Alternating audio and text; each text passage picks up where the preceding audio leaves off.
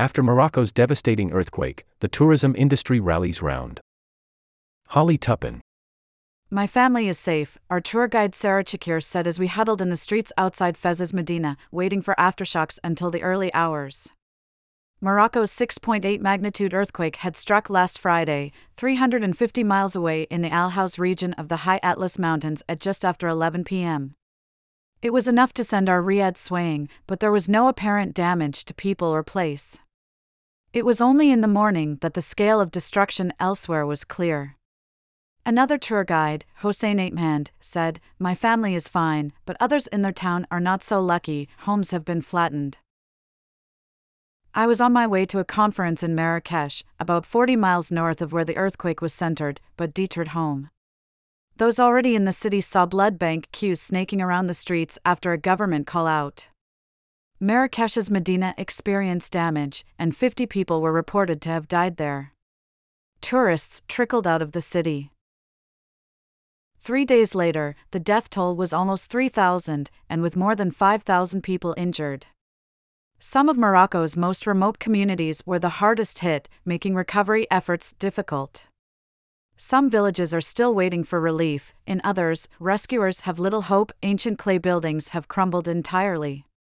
The village of Tafikhat, for example, has lost 90 of its 400 residents.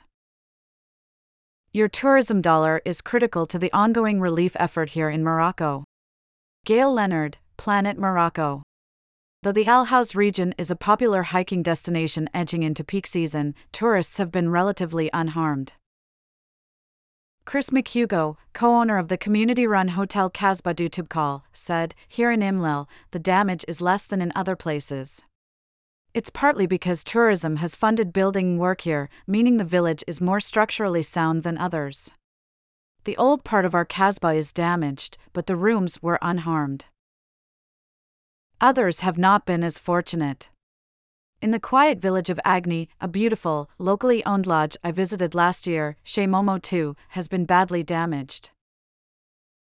The earthquake-hit village of Sidi Hassan in the High Atlas Mountains of central Morocco.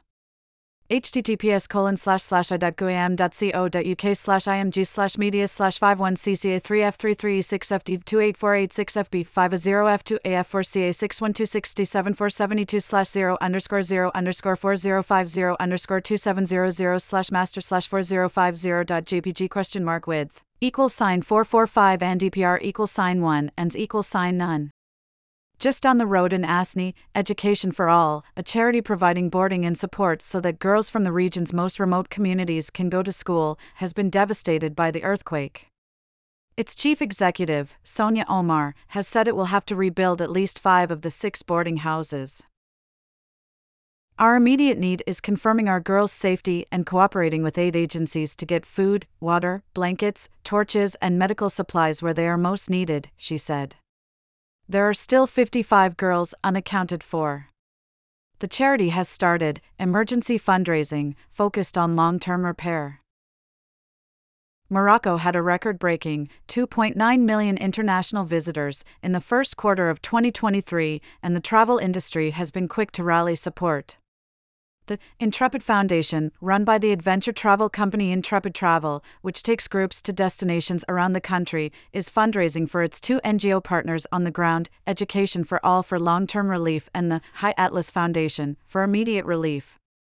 The latter usually runs sustainable infrastructure projects, so it is well placed to redeploy services.